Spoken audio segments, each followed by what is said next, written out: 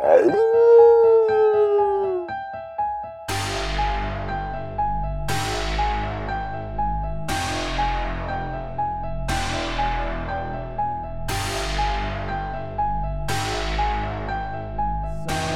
was your birthday? It was a day of remembrance. It was a day of celebration. And it was a day for gifts, but only gifts to me. Yeah. I mean, yeah, of course. Surprisingly, that's how birthdays work. That's great, man. I didn't get you a gift because I just can't afford to ship anything to China. That's completely okay, because I find it kind of weird to have to ship something to South Africa and then ship that back to China, because everything is made here. And it's actually true. Like, you can find stuff in shops in SA. You just pop a picture of that into the Chinese shopping app, and it just pops up like the same thing, but for 80 rand. Like a third of the price, or what? No, like a tenth of the price. Oh, wow. Yeah. Yeah. It's like I guess the major shipping does add a lot, and then like the retailer markup and They gotta eat. all of that stuff. Everybody gotta eat. Everybody gotta eat. So I got a Nintendo Switch for my birthday, and Nice! I've been frantically playing the Switch, Legend of Zelda, Breath of the Wild, and Pokken Tournament, which is like awesome. it's Tekken-ish game, but it's Pokemon smacking each other up. Okay, that's cool. I'm excited to see what the Switch's Pokemon game is gonna be like, the main Pokemon game, not like the Detective Pikachu or whatever. Yeah, Detective Pikachu can go suck a dick.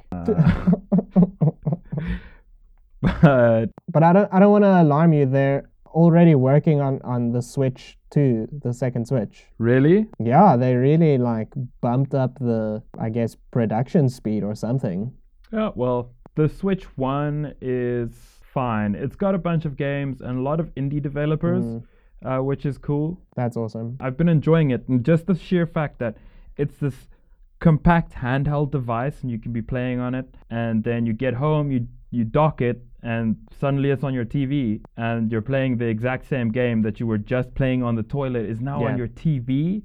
That's some futuristic shit. And it's also great to have like a little co-op handheld thing. Yeah, it is, because I don't know how regularly one would use it, but for stuff like Mario Kart and stuff like that, it could be really fun. Like the Switch has got like a little pedal at the back that you can pop out, and it stands on its own. Yeah. You detach the two little controllers, and you can have a multiplayer battle on a train or a plane or at the park or a Starbucks. In the basketball court. In the center of the court while a game is going on. Yeah. Play the Switch, and it'll probably get broken.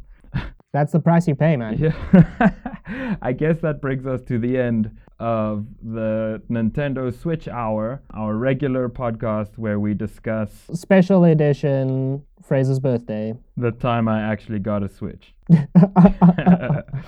I mean, it's good because we've been doing the Switch Hour for so long now. Every time we do a podcast, that's the one we do since '95, and now one of us has a Switch. That brings us to our B-side production, Be Positive, the Positive B Movie Podcast. I am your boy, Louis. And I am your lad, Fraser. That doesn't work as well, does it? I think your lad works. Your lad. This week we're discussing An American Werewolf in London. What a movie. I loved it.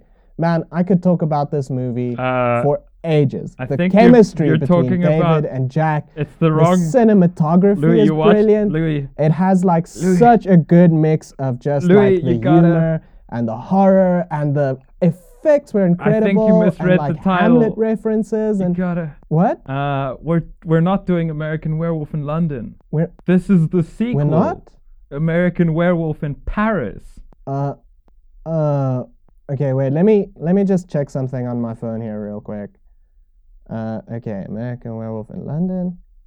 Okay, so London has 88% Rotten Tomatoes and 60 on Metacritic, and sounds good. Paris has that's a 7% on Rotten Tomatoes and a 31 on Metacritic.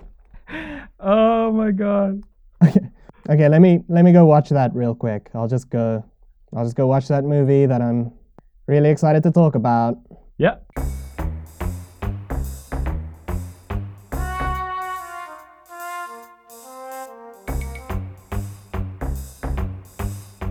Okay, I'm back. Are you as pumped as you were when we started? You know what? I actually am. Whoa. I actually am. I'm excited to talk about An American Werewolf in Paris. And I think it was a great movie. Better than the first one. Okay. Just great. I love it, and I'm going to be very positive about it. Okay, good. I like how you dropped the title in the episode, the title of the show. That's how people know what they're listening to. So, American Werewolf in Paris is the sequel-ish to... Loose sequel, yeah. American Werewolf in London, the 1981 Werewolf Extravaganza. Cult classic. Cult classic. Academy Award winning, trend-setting, and inspiring films. Yeah. American Werewolf in Paris is none of those things. It was made in 1998, so a sequel that came out 17 years after the original. Mm-hmm. Sometimes you gotta wait for That's how you know it's going to be good. That is not how you know it's good. That's how you know somebody bought that studio. Another great sign is the fact that not a single person who worked on London worked on Paris. So you're coming in with a hot, fresh take, something completely new, on something, but also canon. Yeah, something completely new and a fresh take on a classic, an award-winning film is usually not great. And then you couple that with the 90s obsession with CGI. It's like CGI just came out in the 90s, and everybody in the 90s was like, oh my god, look at that block of mesh. It looks just like it's a werewolf. I can imagine that to be real. It's not real. It looks like shit. The CG in this film movie is has arguably worse than the CG in Sabretooth. Okay, whoa. A movie that was made without a budget. I never finished, apparently, anyway. But no, this film really has a lot of kind of trademark 90s obsessions. All the male characters are wearing flannel at all times. Yep. The soundtrack has a lot of like kind of post-grunge vibes. You know the voice they did. Yep. And it also includes an underground rave dance scene. Of course, which is all the rage. A requirement for any film shot in the 90s and marketed at a youth audience. Yeah, dude. Everybody knows someone who's been eaten at a rave. Eaten at a rave? Yeah. You've never been... Or eaten out? No, that would never happen at a rave. A rave is like a bastion of basic, fundamental human repression. No. Self-repression. Repression. Yes. Yes. It's known as a place... It's like a Catholic mass. Yes, it's a place with extra inhibitions on top of your prior inhibitions. It's a place... It's a place where... Chastity. Sobriety. The values of the church. Before we continue, before we get any further into what I'm sure is a slippery slope of nostalgia and broken dreams, I just want to quickly take us through a plot synopsis. Please do. 3 bros, American bros, are on a road trip through Europe on a journey of self-discovery. We've got Werebro, whose name is Andy. We've got Buff Bro, Jake, right? Chris, yeah. Chris, that's the same as Jake. And you've got Goofy Bro, Brad. That's right. For the longest time, I thought Brad was the buff one, was the surfer dude, because he looks a lot more like a Brad. We join the bros on a train where they establish both their purpose and their underlying drive within the first 5 minutes. Their purpose is they're in Europe on a daredevil tour because they know that That's right. the Europeans are notoriously addicted to adrenaline. And the second thing is they discuss the meaning of love. What's it all about, Louis? They don't know. Yeah. According to Chris, it's all about that badonkadonk, whereas Andy is much more reserved, and he says he's very picky about his female companionship. Andy does seem to be a bit full of it. Andy turns out to be the most self-centered man baby I've ever seen in my whole life. Okay, so they go to Paris, and Andy's about to do a bungee off the Eiffel Tower, but he saves a suicidal French lady called Seraphine. Yes. They go on a quest to find her, and when they eventually do, it's at a werewolf rave. Andy gets bit. He also then transforms into a werewolf, and he has to defeat the evil, I guess, like sect of werewolves Yeah. to free both himself and his buddy Chris, who got viciously murdered and whose soul is unfree.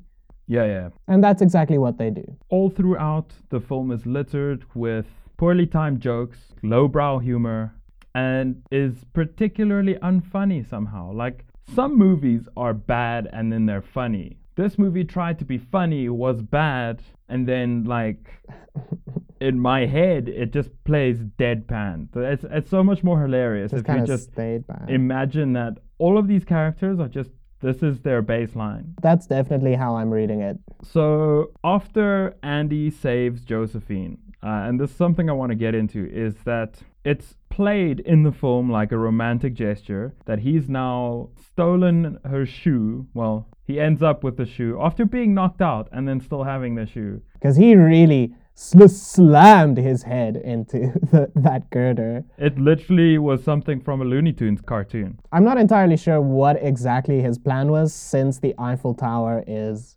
much wider at the base than at the top. And surely he Yeah. knows that bungeeing will send him straight down. I don't think he knows that. It seems like he doesn't. What follows is he uses the shoe as sort of the inspiration to be, in his mind, Prince Charming to his Cinderella. So he heads out to find... In case you're worried about that at home, they do make the Cinderella reference explicit. Yes. No ambiguity about it. You don't have to interpret it. It's right there. The only way you can miss it is if you're on your phone. They took our jobs.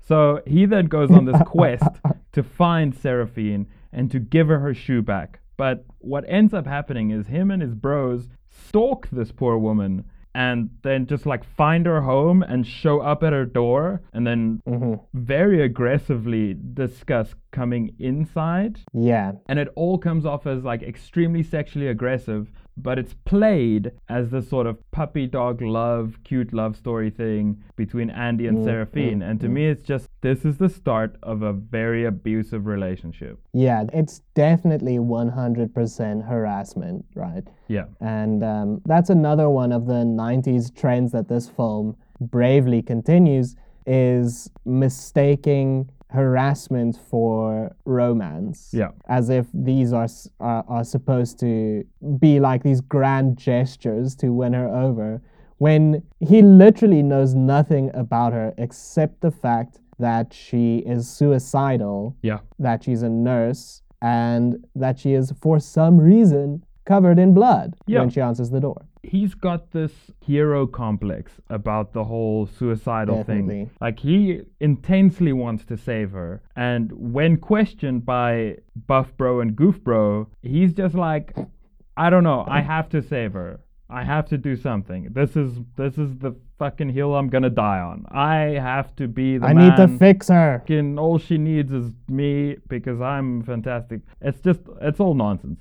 This dude is super selfish. The whole time his friends are helping him track down and intimidate Seraphine, he's not thankful for their assistance. Later on, when shit totally gets real and like werewolves are running about, people are fucking dying, his one friend's already dead, This dude just doesn't give a shit. He's like, yeah, my friends help me or they don't, whatever. Didn't he like immediately abandon Brad at the werewolf rave party?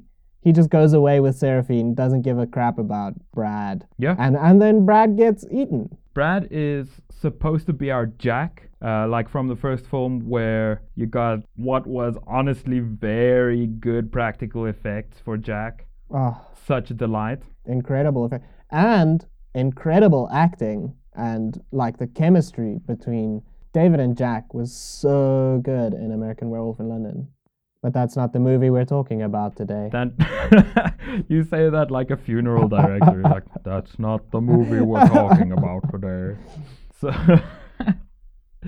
So in the original, you could tell that these people were believably friends. Now, what happens in the sequel is that instead of the undead friend being sort of a guiding light to, okay, cool, you have to end the curse, you're a danger to yourself and humanity and whatever, this guy is just like, you have to go kill that other werewolf for me. I'm not gonna appear to him because he's a French nihilist. Like, the werewolf sect looks exactly like something from The Big Lebowski, the German nihilists, but now they're just French nihilist werewolf guys.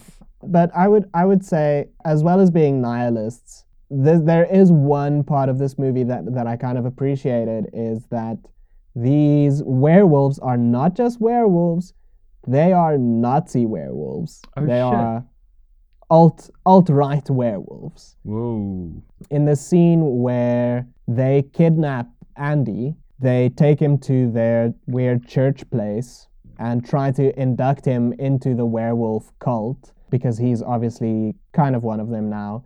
And they explain that their whole mission is one of purification, and thus they only choose victims who are scum, because the world's governments are keeping the weak, stupid, and lazy alive through welfare and charity and medicine.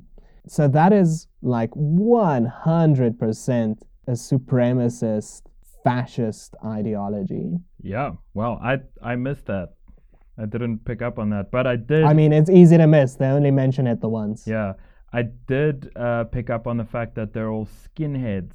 And that's not accidental. That's because they're because they're Nazis. Yeah. Okay. All right. Fair enough.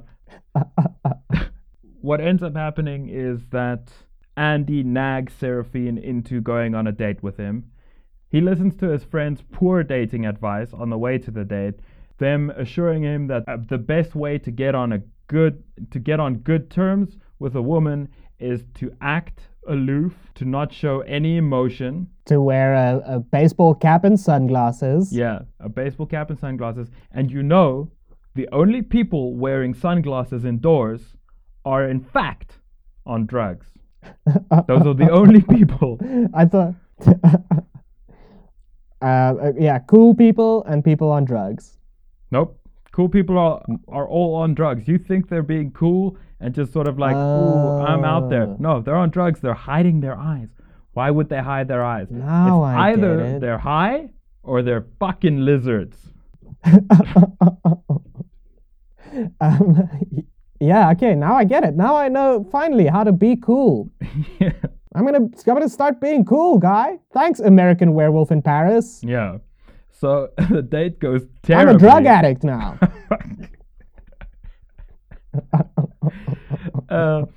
So the date goes terribly, especially when, and this is another one of those slapstick gags that just the film could have done without. He pulls a handkerchief out of his top pocket, and like a million condoms spill out, and she's like, "What the fuck, dude? Like, seriously, this is like a coffee thing. Why are you bringing?" It's the middle of the day. What is happening? Yeah. You know? And he's like, "Oh no, it's just gum." And then he does like a really fucking stupid little bit about Americans all chewing gum shaped like condoms. And then he starts chewing a condom. She gets him to blow a bubble. Condom flies away, lands in a really buff French dude's soup. Dude comes up and he's looking for some physical revenge. Seraphine saves Andy, and now their fates are sealed. I've got to give the movie credit for that scene though, because that's something that it does a couple of times where something comedic is happening in the background and the main characters are continuing. So it does create kind of a layer. I mean, the gag is dumb and the foreground conversation is boring, but at least there's some kind of layering going on, right? I guess. I guess. So the skinheads are holding another party, an exclusive Americans only party at a place called... For Independence Day. Oh, yeah. At a place called Club de la Lune, which is just so on the fucking nose. Right, like the pub in Werewolf in London was called The Slaughtered Lamb. Yeah. And it had a wolf's head logo, so there was kind of like a bit of a dissonance, something not quite right. Here, Club de la Lune, okay, we get it. Yeah, we got it. It's the moon. Now get your finger out of my nose.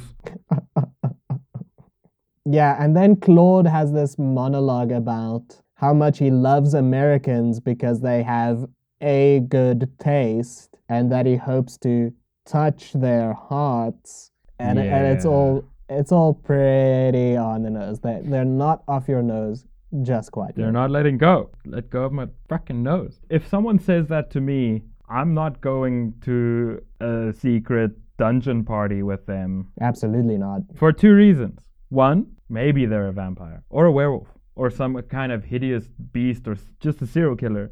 Two, I'm pretty sure that's a come on. Like if you say that to someone, that's like you want to get down in their drawers. That's definitely something Claude would say at the beginning of an orgy as well as at the beginning of a massacre. Yeah. It goes both ways. Yeah, it kind of does. He's very French. Yeah, he is.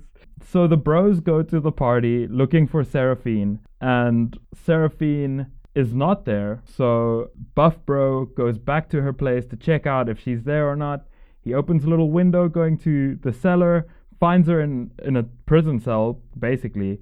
He's like, oh, I'm going to get you out of there. And she's like, no, that's not a good idea. He tells her about Andy being at the party. She's like, that fucking idiot. She does a bit of an old switcheroo with Buff Bro, locking him in the cell. So this is the first party at Club de la Lune. Are we still doing synopsis right now? No, I'm just discussing like freely, but letting my mind wander through the streets of Paris. The vision of what the a city. flaneur. Yeah, so she goes to try and save Andy because she obviously realizes that this party, which is the first one, the underground one, this party is essentially just a setup to get, the food in the bowl for the werewolves. Yeah. She drags him off. And that's when he gets bitten. Yeah. As he tries to escape. Yeah, sorry, I got mixed up there. But this is also when he leaves Brad to be munched. To die. And then never shows remorse for that. Ever. Not once. So, yeah, that part, if we're going to read the very deep symbolism that this movie obviously intentionally has, his run through the Paris sewers, Paris, of course, being the city of love, he's discovering the underside, the dark, obsessive, destructive underside of love. And it smells like sewage. Yep, it does. So do you think that this... And it's full of wolves. Yeah. Just like regular sewers. And regular love. So do you think that this whole film is just a metaphor for Andy's growing obsession with Seraphine, which pretty much ends up with him shooting her several times, hospitalizing her, and then like they end up together again? His aggression and stuff builds up so much that he becomes this monster. Yeah. In his mind, he transforms into this werebeast and assaults a bunch of Parisians. I think so. Yeah, I definitely think he has this kind of destructive obsession that's manifesting in his wolf form. And it's also interesting to me that before he gets bitten, Seraphine doesn't really want anything to do with him. She's kind of trying to keep him safe, but not interested. Bucko, watch it. But then, after he gets transformed, after he gets bit, she is 100% all over him. She like jumps on him while he's lying in bed, just takes her top off and gropes herself with his hands. Yeah. And it's a real sudden turnaround there. So the only thing that had changed in that time is that he has become a werewolf. So it's almost like he had to transform to be loved by Seraphine. Because the puppy dog act wasn't working out for him. So, Absolutely not. like any good psychopath, he just switched tactics. He was like, okay, well, the pity party got me this far, but now it's time for the abuse and the Stockholm Syndrome. The uncontrollable rage and the blackouts. The blackouts and the waking up covered in blood. Well, his friends did tell him to try and be macho, and I guess there is Yeah. nothing more macho than a werewolf. I feel like werewolves aren't explicitly a masculine thing because, like, how it appears, at least in many werewolf feature films, is that the werewolves are more of a matriarchal culture, if you can say Yeah, that that's werewolves true. have a culture. So, take The Howling 2, for instance. A great Sturbo, film. werewolf bitch, or were-bitch, or whatever. The whole universe of that worships this one ancient werewolf, and she's a female, and like the whole structure is built top down in that way. And you see Yeah. that in many other werewolf films where it's a matriarchal sort of system. So if anything, the werewolf is more feminine. And we do have to mention that Seraphine herself is one badass werewolf. Yeah. She's real strong, she's real brave, she bites the crap out of one of the cult werewolves. But unfortunately, because the CGI is so bad, Andy couldn't tell Jack and Seraphine apart in wolf form, so he shot her. Yeah, they just mesh together. Bit of a clipping error.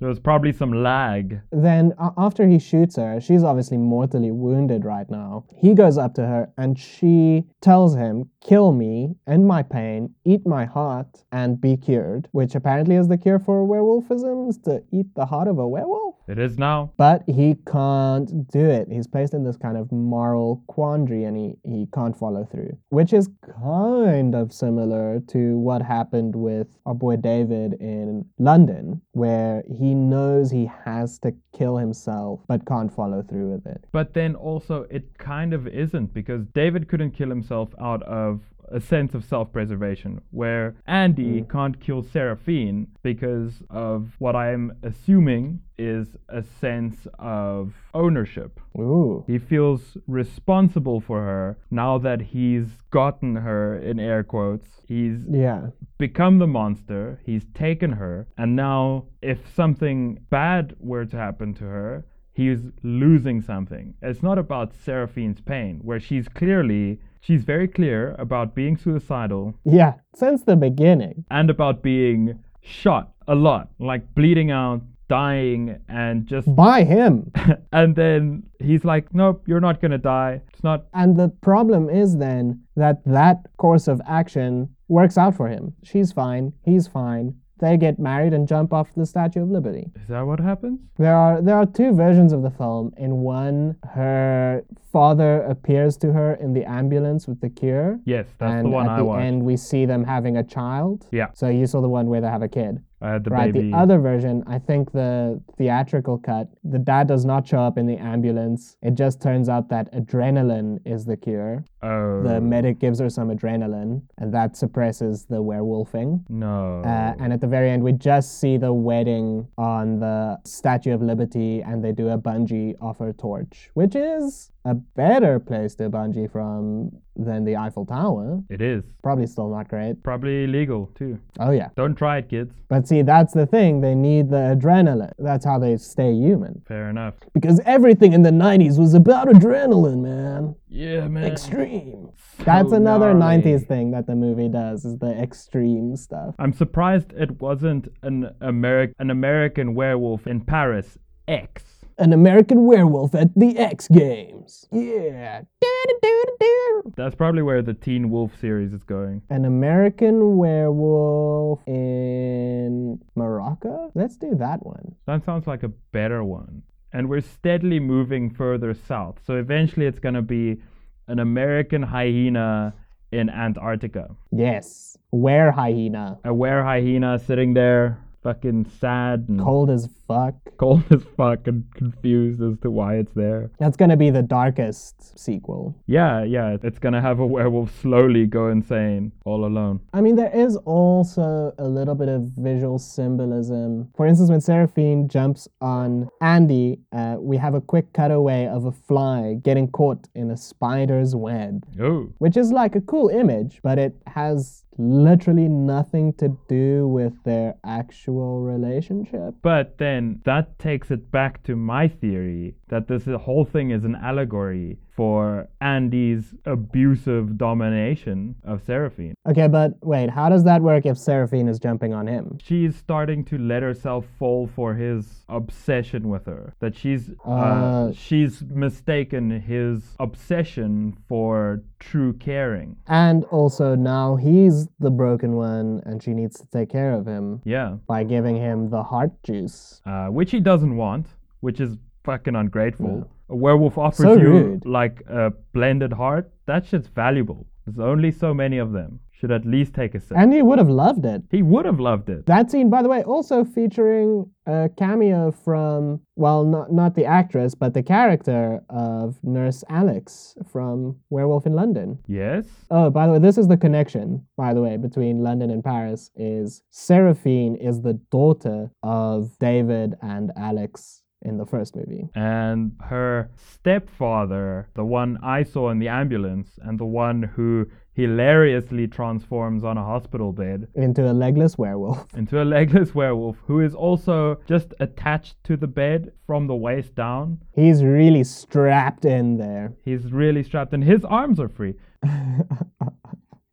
You know who we haven't mentioned is Andy's one-night stand, the American girl that he picks up in the bar. They get real crunk together and just really play up the shitty American tourist thing. You know, they have some fun with that. Yeah. And then they proceed to go and have sex on Jim Morrison's grave, which is goth AF. That is super goth. But he, of course, again, he transforms into a werewolf and chows down on her. Yeah, it's funny though, in this instance, he becomes physically hot and then Yeah. he turns bright red. He runs into a fountain, jumps into the water, and a bit of steam pops up. That's how hot he is. That pissed me off so much because, like in the original American Werewolf in London, the transformation was agony and it was well shot and it was just the Yeah. perfect werewolf transformation. And In it took forever. it took forever.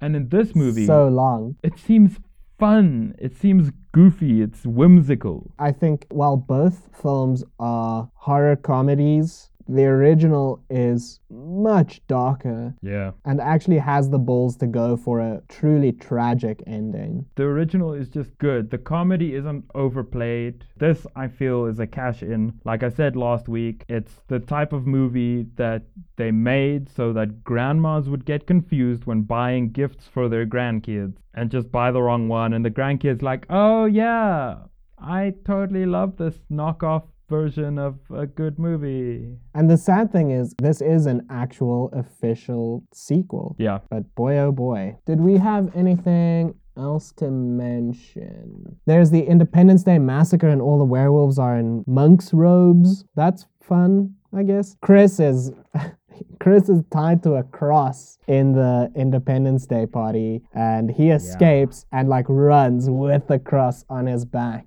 which is completely meaningless because he isn't like a Christ metaphor or anything like that. But he does it. It happens. They have that fight on the train and that's That's the scene. that's action-packed. It happens. They punch each other a bunch. Yeah, that's the movie. I love that the movie for me ends on a close-up of Andy and Seraphine's baby, and the baby is like a literal baby, eyes closed and all that jazz, and then the eyes open and it's these massive CGI werewolf eyes on the inside. just like way bigger than the baby. Complete insanity. It's like watching Scooby-Doo. Oh man. I really saw some like resonances with Hamlet in the first one, where his indecision and his inability to make a choice about killing himself leads to a lot of other people dying, and then him dying tragically in front of the love of his life. Yeah. Which was great. I couldn't pick up any literary references in this one, except for Cinderella. Yeah, there was For like Cinderella, 10 minutes. and there was like a thin attempt at Romeo and Juliet, the star-crossed lovers. I mean, yeah, A little bit. V thin. So Louis, if you had to rate this movie out of 1 to 5 times that you are forced to uncomfortably watch Andy's weird body in his weird gray boxer shorts, how many times would you be willing to watch him flop about in his weird underwear? I'd say twice at most. Yeah, I would give it. Now, and here's the thing: is I watched this movie as a kid, and it was like fundamental to my development as a werewolf person. But like, nostalgia only gets you so far. I'm gonna go with 2, and it's pushing it. I mean, okay, wait. Let's try and be positive. There were some charming moments.